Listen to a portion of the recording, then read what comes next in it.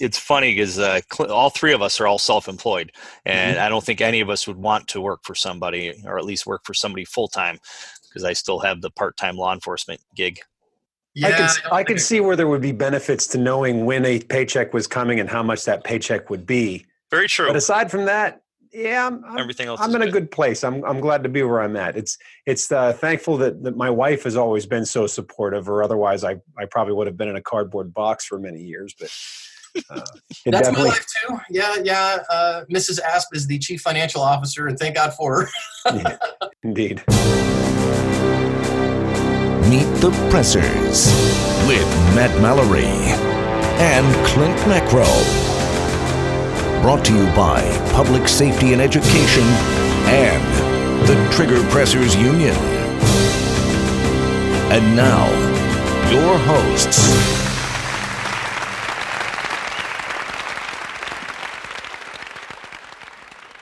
Hello, everyone. Welcome to Meet the Pressers with Clint Macro.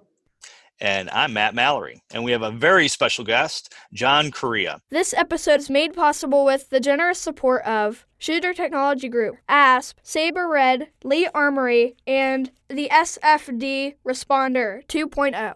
Thank you. So a little bit more about your background. I know we talked about at the expo. You kind of gave a little intro to our guests, but if you wanted to go a little bit more in depth on that and kind of how it started and where you're going now, and we definitely. Yeah, for sure. So I'm the founder and owner of Active Self Protection. We're a self-defense and firearms training company based out of Phoenix, Arizona. But if you know me from the YouTube channel, right? When people ask, "What do you do for a living, John?" I say, "I talk while people get mugged on YouTube." It's an interesting world. So I've become kind of one of the subject matter experts in how real defensive gunfights go, just by watching and analyzing so many. So we've analyzed around 20,000 real life defensive encounters at this point, caught on surveillance video, some badge cams as well. And we put a new one up every day there. So for my background, I started shooting when I was a kid, but I didn't, my grandpa took me out hunting when I was a boy. My dad owned a few guns.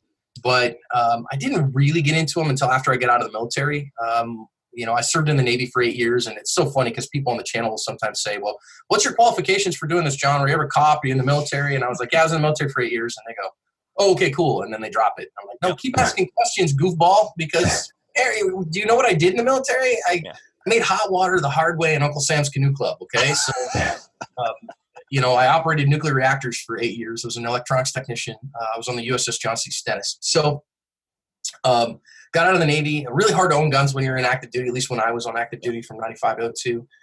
It's just a pain to get them on base and all that stuff, so I didn't.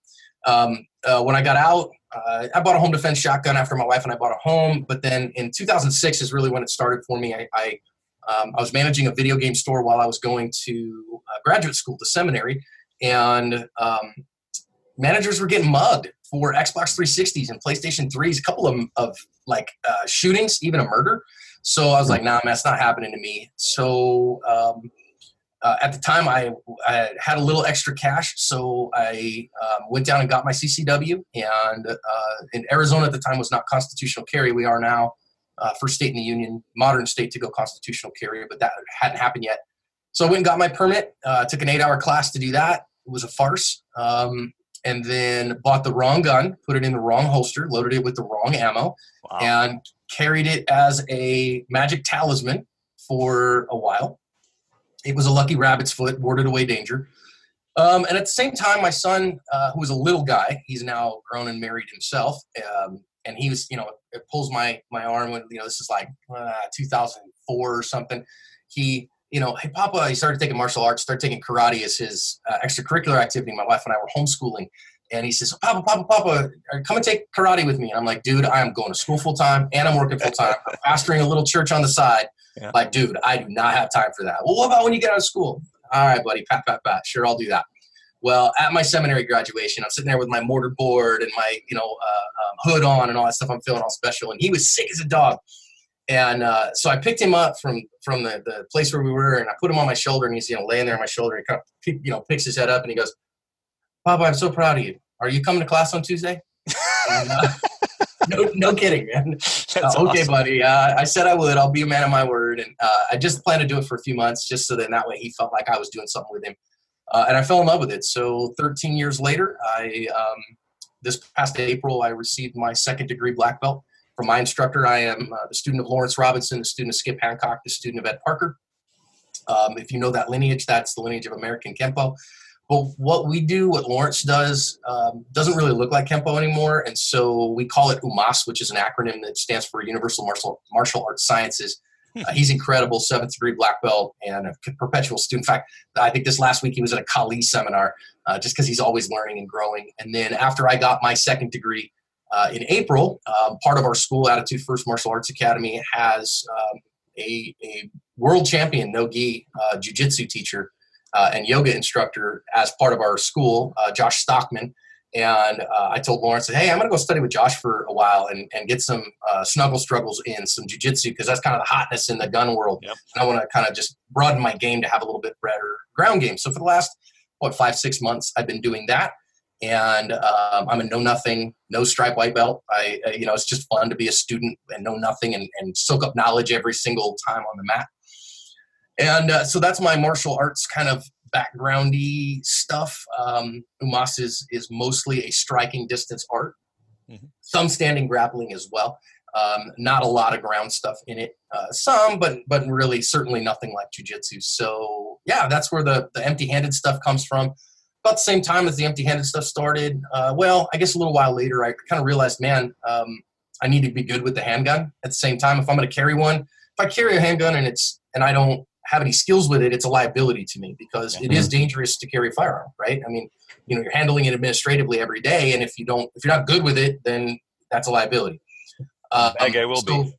Yeah. So I started taking classes, and that gets expensive. And so I was like, man, how do I make this cheaper? Oh, I know. I'll if I'm an instructor, then I can write them off. And because it's my training, right? I got to get trained. And so I started teaching.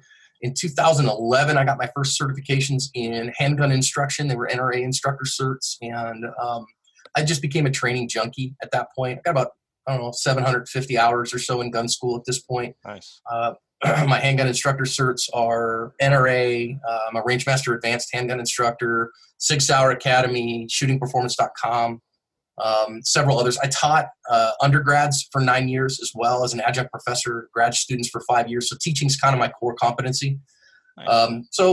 I've taken handgun and rifle and shotgun classes from some of the best in the industry in the whole world. So I have been very blessed to be able to sit under the instruction of some really incredible instructors. And so I like to teach. I love teaching beginning students. I love teaching intermediate and advanced students too, people who are really looking to get good with their handgun. Last 2 years especially, maybe 2.5 years, I have really worked to get better with my handgun in a defensive context. So I shoot a lot, put about 25,000 rounds a year downrange for the last couple of years, getting a couple hundred hours of instruction every year. And as a firearm student, at least 100 hours a year on the mats as well.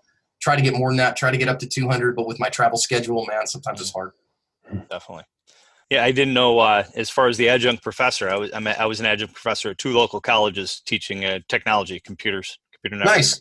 Yeah, I taught in the Bible department at Arizona Christian University for 9 years. So I taught basically everything that the Bible department functioned at that. It was a little Christian college, a little kind of Bible school when I first got there. It's now a Christian liberal arts school, but university.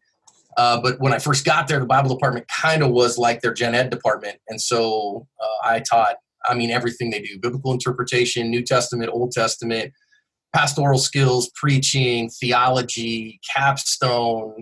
I ran their internship program for a number of years. So as an adjunct, I did it off. I was, believe it or not, our department chair was treated for prostate cancer the 5th year I was there or something. And so he was gone for most of the semester. And the provost, who was a friend, looked at me and said, "You're the department chair until he comes back." And I was like, "I'm an adjunct professor, dude." And he's like, "Yeah, but I know you'll do the job. So you're it." I'm like, "Am I going to get paid for this?" And he's like, "No." Okay, well, there we go. God's got a plan, right? Yeah, right. So, I did that for 9 years. I was a pastor for 14 and a half, give or take. I'm still a shepherd. I didn't leave the faith. February 2018. Well, January 2017, ASP became my full-time occupation and full-time, income, and the church became a part-time income. And then February 2018, it became my sole job. So I'm not currently shepherding a local congregation. I don't know that I ever will again. Honestly, I love being a pastor. I hate running the corporation, quite frankly. Yeah. Running the organization drives me bazonkers. So I don't know that I'll do that again, but I sure love shepherding souls. Amen. It's interesting too, the type of people you meet on the range and the opportunities for fellowship that just organically happen when you work with other folks of like mind, especially those that have taken on the responsibility to be their own family first responder. I feel that many of them kind of, not everyone of course, but many of them kind of have the same viewpoint when it comes to faith. Yeah, in my experience so far. Yeah, they do tend to go hand in hand. Gun folk do tend to be a little bit more conservative. Conservative folk tend to be a little bit more religious. That's just statistics. I find I have friends all across the spectrum, and folks that I get to shepherd. I've had a couple people, major organizations maybe that are outside the faith that are like, hey, John, do you feel like you traded in your local congregation for the congregation of active self-protection? And I say, absolutely not. You can't be a pastor to 1.4 million people. You can't. I don't care what you think. You can be a talking head. You can be an educator, but you can't be a pastor. A pastor is somebody who walks with you and loves you through the challenges of life and you live with. And so now I've met some incredible folks through the firearms industry, through the self-defense industry that I consider part of my local congregation, but they're not the same thing, So, but you're right. I have a bunch of friends that I get to encourage and several guys that I'm discipling who I met through the firearms industry. So, I think you're right on that, Clint. This is Aaron Marco with Defense In Depth, and you're watching Clint Macro and Matt Mallory on Meet the Pressers. Meet the Pressers. You have an event coming up, so why don't you tell our viewers and listeners about the event and how they can help and help to further the cause for foster children. Yeah, man. So a little bit of the background on the story. So the event is next month. It's September 27, 28, 29 at Tallgrass Shooting Sports, which is at the Living Water Ranch just outside of Manhattan, Kansas. It's literally, if you threw a dart and hit the middle of America, you pretty much know exactly where you need to be. The geographic, real close to the geographic center of America. We're hosting, we're calling it the Active Self-Protection National Conference. We did a national conference in 2016, but we haven't done one since. So this is really and it's a relaunch, a reset. It's all new, different.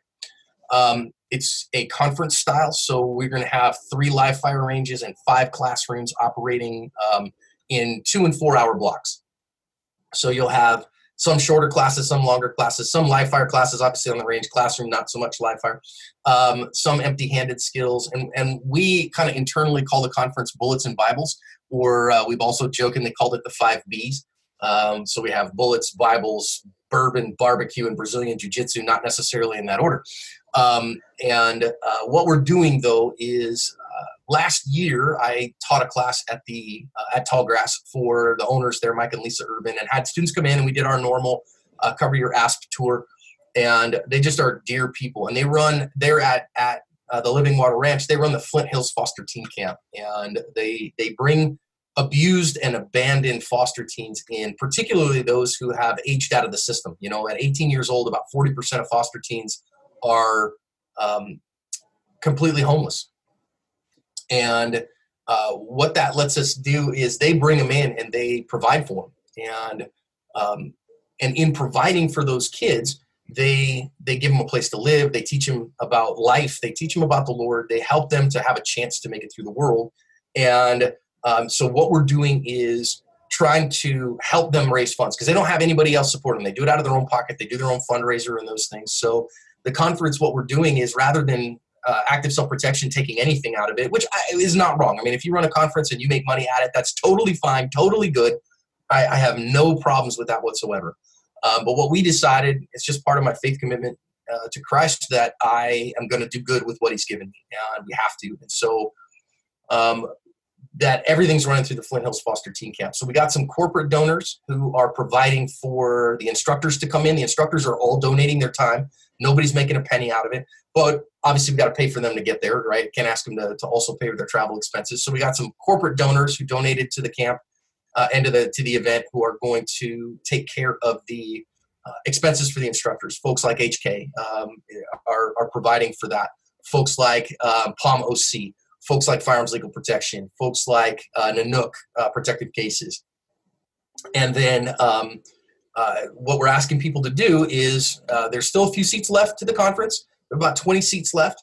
And we have some few left, even spaces in the barracks. So they have the ability to have about 100 people in the barracks, which is, I mean, it's not quite like a military barracks, but it's not the Taj Mahal, but it's a place to sleep and a place to keep your things. And we're asking for a $500 donation directly to the Flint Hills Foster Teen Camp. And that gets you the weekend of training. So all 3 days, Friday, Saturday, Sunday of training. That gets you your meals included, because we're cooking everything on site. It's a little ways from things. That gets you for the next couple people who register that want them, a place in the cabins for a place to stay. So basically your cost for the weekend is whatever it costs you to get there and that $500 donation that's tax deductible. And that's it. Plus ammo, whatever ammo you shoot up. There is also a hotel close by in Manhattan. It's about a 15-minute drive that we've got a hotel discount rate at too, if you'd rather have a private place and, place to get away and all that stuff. So all that there is what's going on. Now the conference itself, we inside that organization, we call it Bullets and Bibles. So if you know me and you know what I do, we're going to have ranges going all day. We're going to have all that. But I'm gonna be a shepherd, so that means you can have as much Jesus there as you want, or as little. That's on you. But every morning we'll be leading some morning devotion and some prayer time and some Bible study time. I'm gonna lead some of that. My pastor friend Sam Middlebrook from Red Hawk Firearms Training, who's pastor in Yakima, Washington, is going to be leading some of that. Mike Irvin, who is the pastor out there at Living Water Ranch, is going to be leading some of it. And then Saturday night we're going to have a worship service. And again, you participate as much in that as you want. I certainly will. Going to have really incredible worship led by a couple of good friends, including Sam, including Edward Williver, including John Masek, who is my director and video editor. I'm going to preach Saturday night. I don't get to preach very much as a pastor anymore since I don't have a local congregation, so I'm not passing up that opportunity. And we'll have fun with that. I don't beat people up with the Bible. I show them how to live for Christ as best I can every day of my life and invite folks to follow along the way with me. So it's just going to be an incredible time. And we've seen people's lives changed at these kinds of events, people who meet God for the first time, people whose handgun skills get incredibly better, people who they learn things in the classroom settings. We're even having my friend Candace Stump is coming. She's a high-level jiu-jitsuka and a longtime teacher and world competitor. And she's teaching like Brazilian jiu-jitsu for beginners and just enough jiu-jitsu for women. And so it's just going to be a fantastic time. So come on. We got a few seats left. Mantis is a big sponsor, Mantis X. Yes, and I didn't mention them. They're going to get angry at me for that. But Mantis, I'm bringing them up. Brand new X10. They are sponsoring the event as well. Great, good dudes, Christian folk who are going to come. They're going to send a couple instructors, a bunch of their units. The new X10 is really, really awesome too, with the holster draw and all that stuff. Is really cool. Yeah. Really love them. MagTech Ammunition is one of my sponsors as well. We're going to have a whole bunch of MagTech ammo there for people to buy at good prices if they want to. Couldn't finagle that. Ammo is expensive to make, so I couldn't quite finagle freebies. But we will have some ammo there for people to buy if they need it. And they're a big one there. Of course, like I say, HK. Folks sponsoring the conference are fantastic, man. We have to be very careful here, of course, in how we say things. They're not sponsoring the event.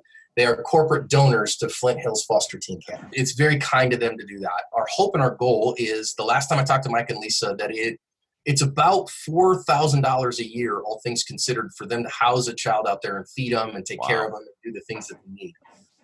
And so I said, look, man, we want to raise at least $50,000 so that they have 12 kids funded for the next year. And that could change the life. You think a couple of generations down. You get a kid that wouldn't make it, that gets out of the system instead, and gets propped up on their feet, gets a scholarship to college, gets the basics that they need, gets kind of moving in a positive direction, and then they get married and have kids, and by the third, fourth generation, those 12 kids have affected hundreds of people in their local community. We've had 10 foster children in the house. We actually have a 3-week-old. He came to us 3 days. He was 3 days old. Wow, he had marijuana, cocaine, and alcohol in his system when he was born. So happens all the time. You know, no child gets into the foster care system because they're being well taken care of. yeah, very true. And You some know, even get out of the system and go back to the same squalor and stuff that they came from, just because they're trying to turn them around as quick as possible for numbers. So even the system's flawed to an extent that's trying to save them. Yeah, and, you know, I have friends even here in Arizona who work for what we call DCS here, Department of Children's Services, and they're just so radically overwhelmed with need versus what they have available. And there's something like, I think last I looked, 18,000 children here in Arizona in the foster care system. And of them, I think around 12,000 are in orphanages. They don't call them orphanages anymore. They euphemistically call them group homes. Yep. Because euphemisms make everybody feel better. But they're in orphanages, and only about 6,000 of them in homes. And, you know, my wife and Matt, I've just got nothing but respect for you and your family doing foster care in your home. Hard here in Arizona. We've had friends who have been so abused by the foster care system and just utterly heartbroken in so many instances trying to love kids. Yeah, we've had everything from 3 days all the way up to 16-year-old in the house. So it's across the spectrum. Over 7 years we've been doing it. Good for you, dude. Definitely one of the hardest things we've ever done in our 28 years of marriage. So it's not easy. No, it's really not. But I think it's valuable work. So, you know, that's what we're trying to do with the National Conference with Bullets and Bibles, is just foster good things. And in my opinion, even if you're not a follower of the way of Jesus, this is a moral good. This is a universal moral good to help these kids who are really helpless. Meet the Pressers. Do you find that that introducing the prayer and stuff into it, you've gotten some people to cringe about that? I mean, us being men of faith, all three of us, and also being in the industry that we're in, I try to interject, you know, my love for the Lord in everything that I do, but I do run across some people that are just like, hey, I could do with a little less of the holding hands and singing Kumbaya stuff. And you know, frustrating. Yeah, I get it. And you know, I think it's now okay in America for people who aren't Christians to not hide behind some veneer of cultural Christianity. So if they're not interested in Jesus, then they don't have to be. And you know, I tell folks, look, the reality is I respect you and who you are, and I am grateful that you let me be who I am. So at my conference that I'm running, I'm going to pray for meals. Like, that's just going to be a thing. But you know what I've found, as I try to just live out my life, I'm not going to start every range session with a prayer. I'm going to pray, but, you know, I'm not going to, you know, have everybody gather around. But if you don't want to come to Bible study in the morning, totally cool, man. I'm not going to look down my nose at you. I'll just see you on the range at 8. You don't want to come to the worship service on Saturday night, man, I get that. You got other stuff to do, whatever. You don't want to come. But if you're just interested, if you're like, wait a minute, this guy Korea, what is, you know, is he really who he says he is? I hope so. And I try to be authentic with that. And so come and investigate. Clint actually does a prayer before range time, every class, right, Clint?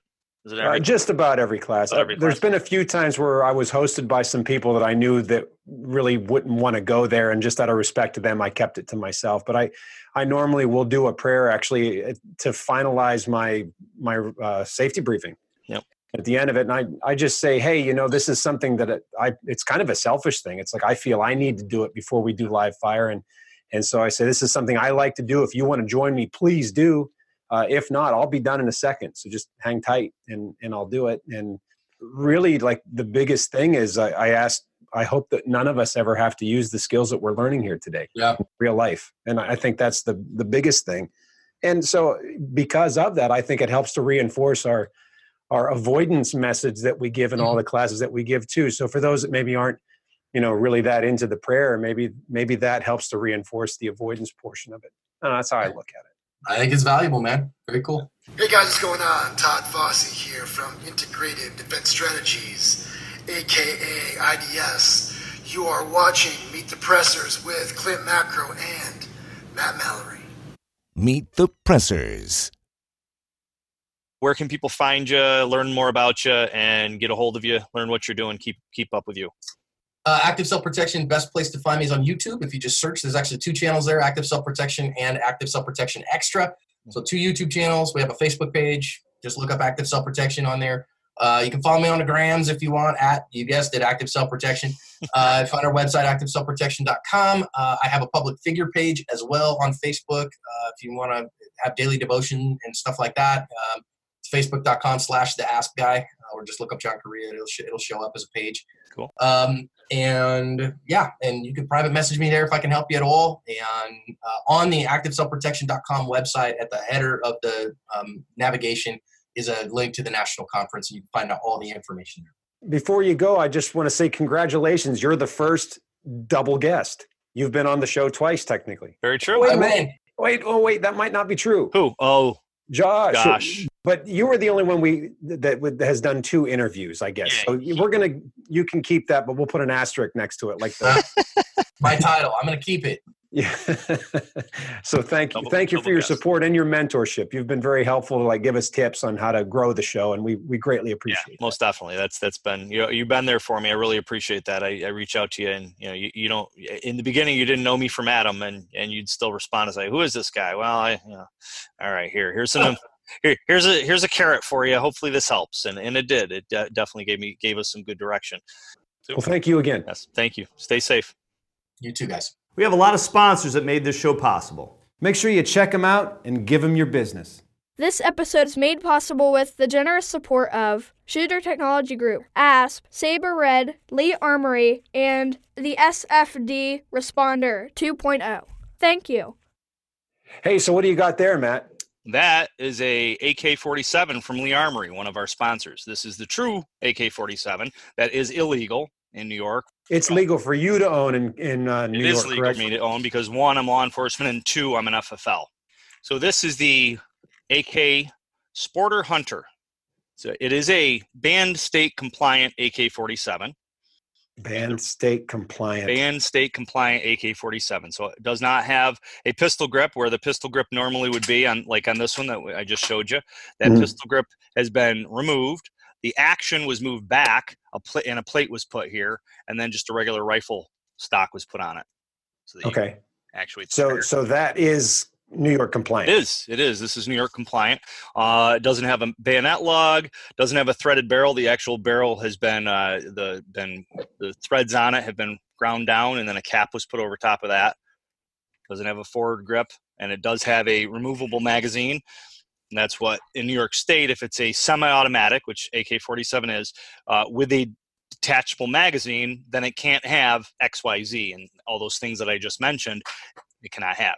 That's why this, for a civilian, somebody not in law enforcement like myself, and somebody who's not an FFL like myself, couldn't have this legally because 1, it has a pistol grip, and 2, there's actually a threaded barrel underneath here. Even though it's got a cap, there's a threaded barrel underneath there. So in 2013, you had to register your assault weapon, is what it's called in the SAFE Act. And as long as you register your assault weapon in the SAFE Act, so they know where to come and get them if they decide to ultimately ban them completely from everybody, then you're able to keep them. Would you be willing to speculate on the percentage of people that actually did register? It was a very low percentage that actually registered their firearms under the SAFE Act. It's another example of government violating the rights and liberties of law-abiding citizens with a law that they can't enforce, and they immediately make the law-abiding public into felons in many cases by passing a law overnight over a piece of property. This is a 30-round magazine. This is a 10-round magazine. This is New York compliant. This is other places compliant. So if I were a law-abiding citizen, not in law enforcement, and lived in the state of New York, if I had that 30-round magazine, I would cease to be a law-abiding citizen, or Correct. Could I own that? Nope. You're not allowed to be in possession of. And in New York State, possession means in your vehicle, on your person, in your home. So if you had this somewhere in your home, you technically are in possession of a 30-round high-capacity magazine, is what the law states. And that would be a crime in New York State to be even in possession of this. If we look at the law altogether, right? So we'll go back to this one. Semi-automatic with a detachable magazine. Semi-automatic with a detachable magazine. This feature, this furniture doesn't change the effectiveness of the rifle. So what are they trying to do? Are they trying to ban the effectiveness of the rifle? And that right there just proves that the politicians weren't about trying to make a law that actually would stop bad people from doing bad things. It was to ban something that they were scared of, that they thought was going to hurt people, with no forethought in it. And well, how can we really do this to make it common sense, which, as we know, banning the guns from good law-abiding citizens isn't going to stop a bad guy from killing somebody. They're going to find another way if they can't get a gun. As I always say, Pennsylvania, excuse me, we're only one bad election cycle from being just like ends up in New York. Yeah, Inja, like that. Thanks for watching the show. Make sure you like, subscribe, share, and click that little bell to make sure you know when our next episode's uploaded. Until next time, adieu. Meet the Pressers.